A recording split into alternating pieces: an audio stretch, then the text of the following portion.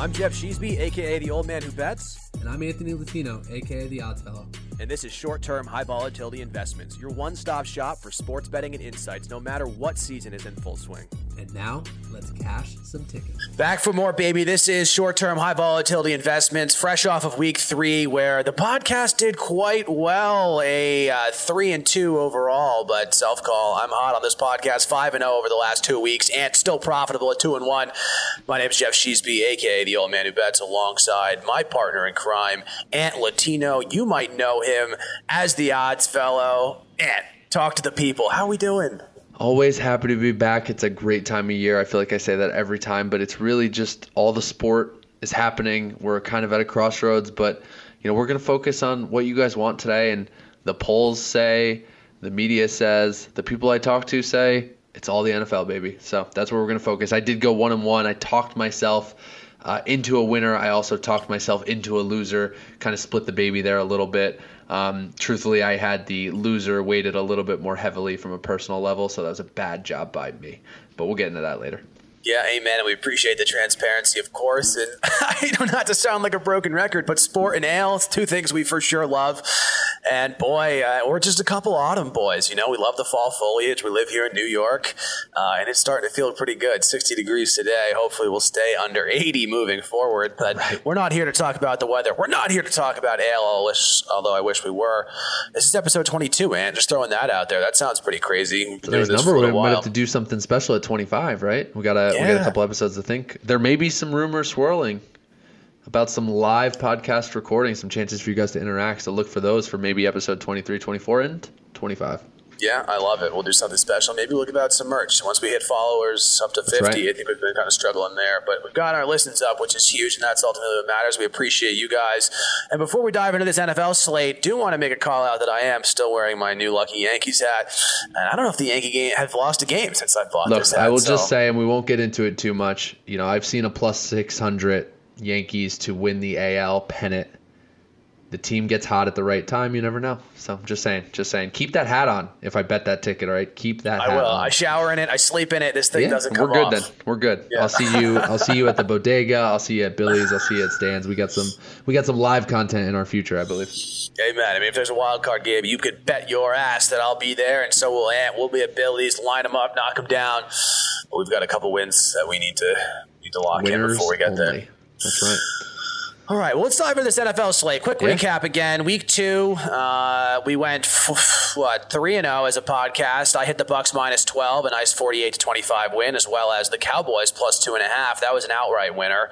And hit San Francisco minus 3, and one of the easiest wins of the year at 49-11. Week 3 stayed hot, 3-0 for your main man over here. 4-0, Baltimore on that -1 -4 first half cover. They didn't cover the game, so that always feels good to be real sneaky there. And then also hit Titans minus 5.5. A little sweaty on that one, but they prevailed 26-15, and the Cowboys at 3.5. An absolute smackdown, 41-21. And Ant looking pretty good as well. I think I just misspoke on that San Francisco one. I think it was 18-11. I think I mistyped and led you down a bad number, but they got it done. Me up to fail. Yeah, exactly. They hung on late. But then the Dolphins one was a tough one, right? We had the Miami Dolphins plus 3.5, a spot I liked for them. Even traveling West Coast with a backup quarterback to Las Vegas. But the under got a little dicey. And I was sitting there at the end of the game, so this was right. And I mentioned how I was kind of weighted on the under on a personal level. Under 43, I think it ended up closing at 44 or 45, depending on when you got it. This game was almost over, right? At 25-25, it got sent into overtime. But the game was sitting at 25-16, or I got to do some quick math there. 25.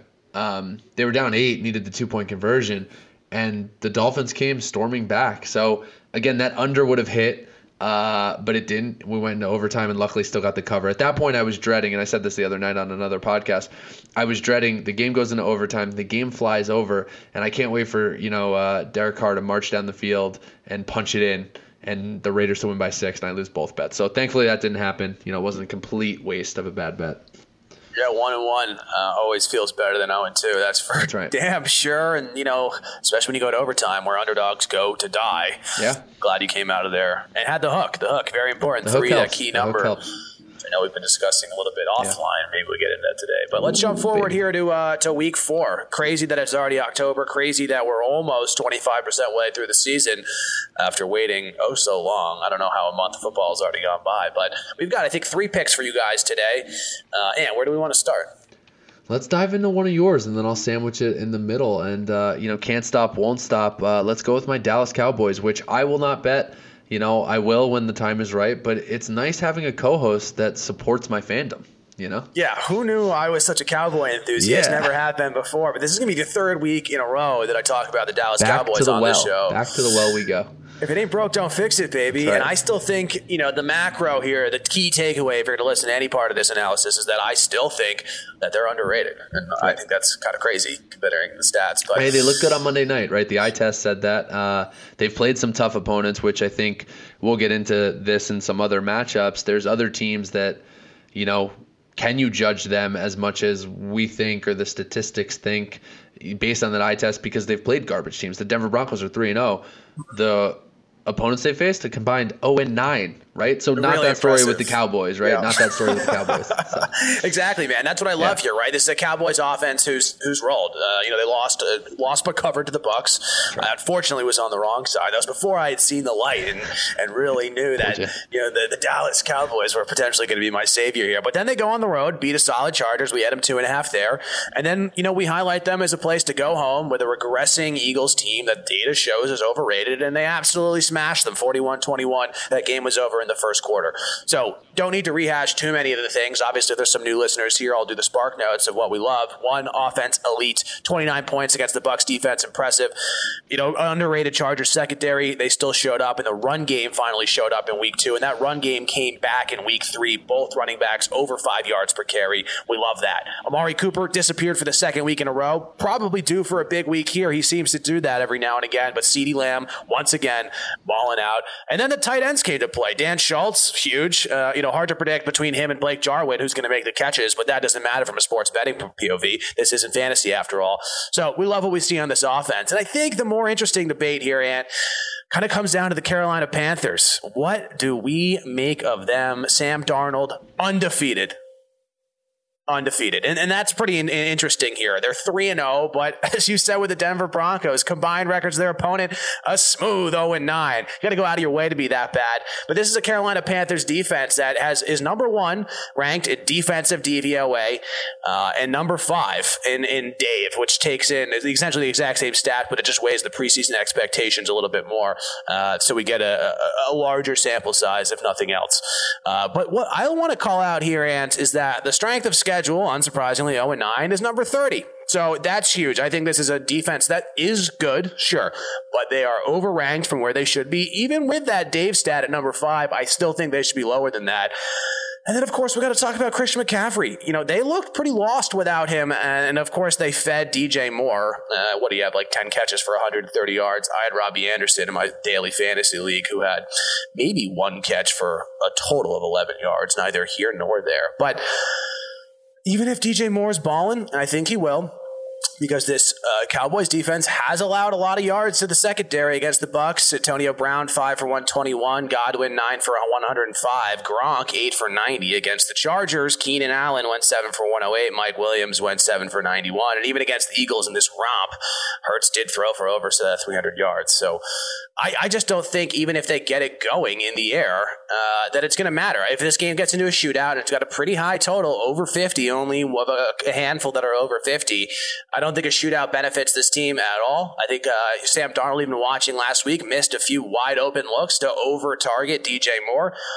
One specifically would have been Sam Darnold to Dan Arnold. I think that was his name. It was definitely D. Arnold. I had him streaming as well. Would have been a 60-yard touchdown easily. Instead, they checked down for maybe 7. Still a completion, fine. But those are squandered opportunities that against an offense as high-powered as the Cowboys, I think are going to bite them. And I think this is a dangerously low line. We talked about a couple trap lines last week and still played them and still won. I think this is another one there where people are a little high. People love the 3-0. People love the redemption story. But I'm backing that redemption story more so from the Cowboys side of things. Yeah, especially in the NFL, I think it's important to find some of those buy low spots. That could be against the spread. That could be record straight up. When you find the perfect merge of a team that's covered and they're working it against the spread and straight up, I think that really is a I hate to use the word fade, right? Because that's not fair, but it is something you're naturally going to see some regression in, and I think a good spot to target. I've watched some of those Panthers games, opening week in the local market. I was able to see that Darnold Wilson matchup, a little revenge spot for him. But in all these games, like you said, the offense hasn't really gotten fully clicking or going, right? I think that was a tough spot for the Saints in week 2 to go down there and play in Carolina. They were still nomads at that point, coming off a good victory in week 1. And then, in week 3, again, against a bad team, okay, good, but not overly impressive, right? Which I think is important. So I do agree with you. I think, defensively, can they slow the Cowboys a little bit? Yeah, probably. But in this league, with the way the rules are set up, with the way that Cowboys offense is starting to get clicked and, get healthy, the versatility you've seen from them being able to go with more of a pass-heavy attack in week 1 against a good rushing attack versus what you've seen in week 2 and 3 with them unearthing a little bit of that old Ron Dane Giants 1-2 thunder and lightning punch, right, in Tony Pollard and Zeke Elliott. I do agree with you. I think the punchline here is it's going to be tough for them to keep up. So let's roll with the Cowboys and let's roll with the offense. Yeah, and just for the data nerds out here, I always love to bring it into the stats here. We're looking at this Panthers defense again, number 1 in DVOA. That's overall efficiency compared to league average outcomes in the NFL. And Dave, again, just that, but factoring in preseason expectations, that's number 1 and number 5. Of course, that is elite on paper. But look at the opponent offenses here. You mentioned on this, that's going to be the Jets, who have an abysmal 0.110 points per play. That's perhaps the lowest I've ever seen looking at these stats. Number 2, we've got the Saints at 4.3 yards per play. They just can't move the ball. And we did hit on the Panthers in the second half there. And then last but not least, this is a Texans offense who was doing okay with Tyrod, but then they get their first start from Mills. And we hit the Panthers on that one. We hit that one on the spread, and we hit the Panthers-Saints second half. That was +4. That one won again. So it's not like we don't like this this Panthers squad by any means, but I think this is a good fade of a team that's riding a little too hot, who is going to be looking at a major offensive regression here. They're already overperforming there, 12 in terms of offensive DVOA, but 22 in terms of offensive Dave. That screams regression to me. Remove their best player on their team, and I just think there's a lot to fade on this squad. So, end of the day, short line, sure, but give me the Cowboys -4 against this Panthers team. So we talked about some garbage. Let's stay in that realm, and I seem to keep coming back to this wonderful Detroit Lions team, the whale future. What do we call them? The Chernobyl elites are pumped about the Lions season Triple win X, total baby. under. I mean, the backdoor specialists here. That's right. So we're trying to avoid the backdoor special, and we are going to go with the team that is slightly not as bad, and we're taking the Chicago Bears -2.5. It is -120. We'll get into that before the end. But let's go with the -2.5, -120, which is what I've seen in most shops. There is some -3s, -105s. So depending on where you shop, I recommend, grab that line. You can take it. That's more than fine. I'm going to avoid the 2.5, 3 swing. But let's dive into the pick a little bit, right? So DVOA-wise, neither of these teams are lighting it up. The Bears come in at 1-2. The Detroit Lions come in at 0-3. Hard luck cover Detroit Lions 0-3. From a team perspective, Chicago is 28th overall in DVOA, 31st in offense, 9th in defense, 21st in special teams. You look down at the Detroit Lions, they are 29th as a team, 22nd offensively, defensively 31st, and special teams 18th. So a little bit of a mess in all these teams, right? So then how do you go a step lower to find out what you want or why the Bears at that spread are a little bit of a better pick? So I think one thing that jumps out is Dave, right? Again, not the be-all, end-all, but a nice little thing here. From a team perspective, Chicago is slightly underachieving. And I say slightly because that's only 26th compared to 28th, where when you look at the Detroit Lions, they are 29th compared to 28th, right? So, again, a little bit more space. Maybe the Lions, climb up the ladder a bit. But when you look at some of the opponents and some of the themes in here, it goes beyond the stats a bit too. Justin Fields came in the week 2 win for an injured Andy Dalton and they covered the spread at home. His first start, which I thought truthfully would be better, was on the road against the Cleveland Browns in a 26-6 loss that looked ugly at times. I don't know how much of the game you saw. I mean, I saw the 47 yards total on offense, Yeah, which was the box score don't impressive. lie. Yeah. So what that came with, right, was 9 sacks. Now, Nagy didn't do him any favors. Again, I was surprised by that. But when you go under the hood, the Cleveland Browns offense is number 1, first in the league in pass rush win rate. I know a stat we talked a little bit last time. They racked up 9 sacks against that brutal Bears offensive line, which is sitting at 24th in terms of pass block win rate, right? So perfect storm there. How do you get better? How do you correct that? Well, you go against a bad defense. And that's what the Detroit Lions roll into town. They come in at 32nd in that same pass rush win rate that the Browns ranked first in, right? So strength on weakness, like that's going to help a little bit because Fields should have some time. He should be able to play better. You would hope another week of preparation for Nagy, a good buy low spot off that performance, right? And if you flip to the other side, what's the public thinking? What's the public seeing and thinking? They're seeing a feisty Lions team that has been fighting all year. Now, maybe that trend continues, right? That's tough to get away from. That could be mantra of the coach. But how do you bounce back from that record-breaking 66-yard doink after a missed delay of game penalty to lose, right? So I think the Lions going into Chicago are going to come out a little flatter. I think Chicago's going to come out a little bit stronger.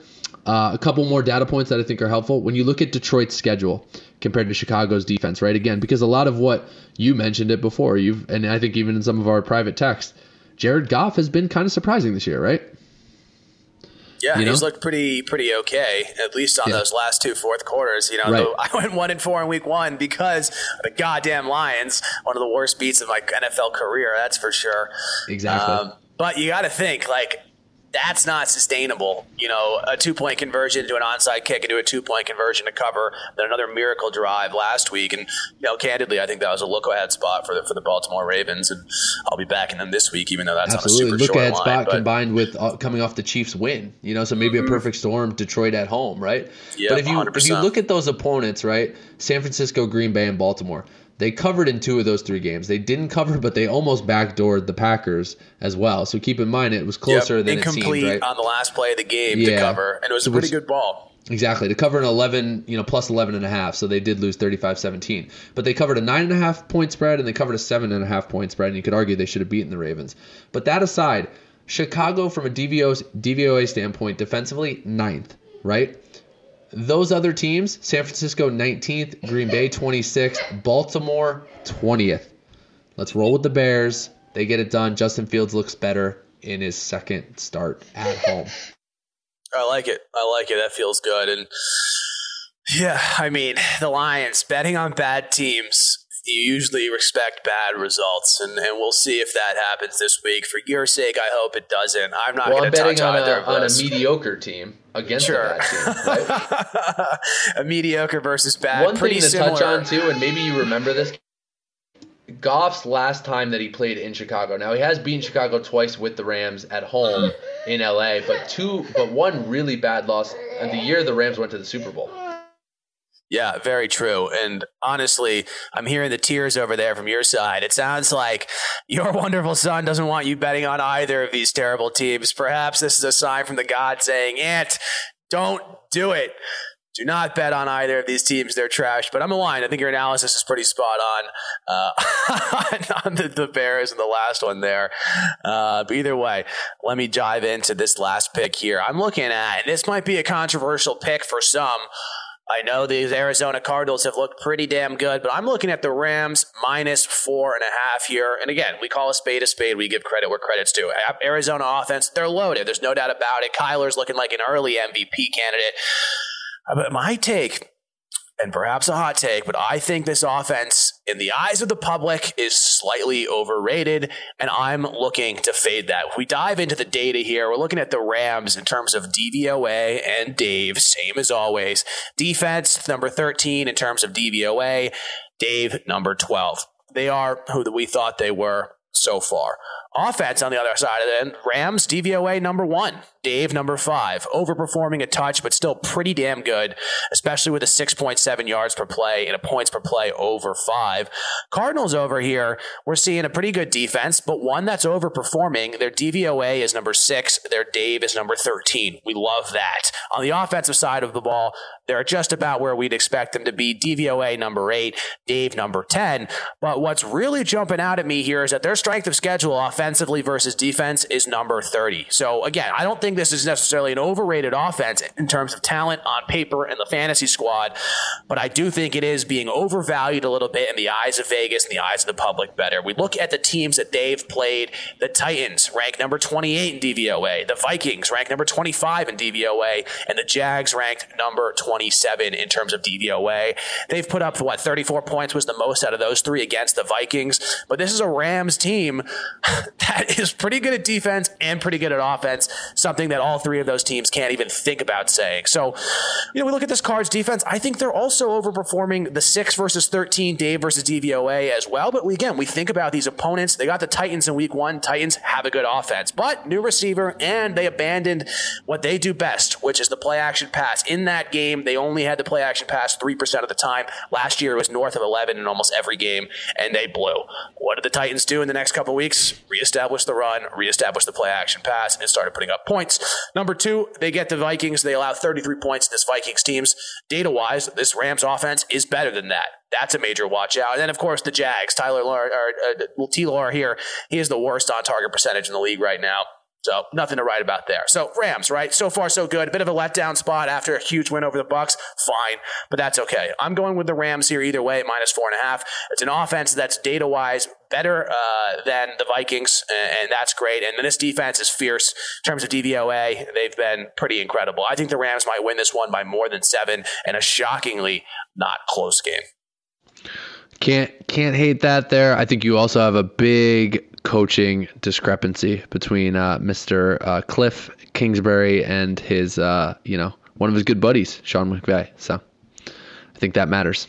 That matters a lot. A couple friends who love both boys. Sports and ale. That's right. Sport and ale enthusiast. Anyway, guys, thank you so much for listening here. We're keeping it under 30 minutes every week. Free analysis, hopefully free winners. So far, so good on that front.